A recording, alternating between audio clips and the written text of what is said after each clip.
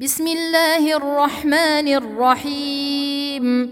يسبح لله ما في السماوات وما في الأرض الملك القدوس العزيز الحكيم. هو الذي بعث في الأميين رسولا منهم يتلو عليهم آياته ويزكيهم ويعلمهم الكتاب والحكمة وإن كانوا من قبل لفي ضلال مبين، وآخرين منهم لما يلحقوا بهم وهو العزيز الحكيم. ذلك فضل الله يؤتيه من يشاء والله ذو الفضل العظيم. مثل الذين حملوا التوراة ثم لم يحملوها كمثل الحمار يحمل أسفارا، بئس مثل القوم الذين كذبوا بآيات الله والله لا يهدي القوم الظالمين.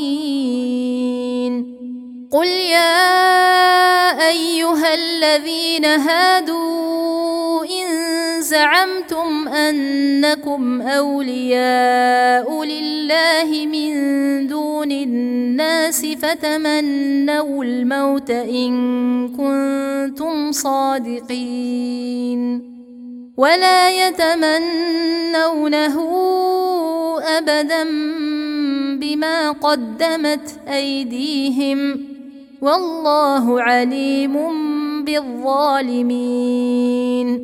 قل إن الموت الذي تفرون منه فإنه ملاقيكم ثم تردون إلى عالم الغيب والشهادة فينبئكم بما كنتم تعملون. يا أيها الذين آمنوا إذا نودي للصلاة من يوم الجمعة فاسعوا إلى ذكر الله وذروا البيع، ذلكم خير لكم إن كنتم تعلمون. فإذا قضيت الصلاة فانتشروا في الأرض وابتغوا من فضل الله واذكروا الله كثيرا لعلكم تفلحون.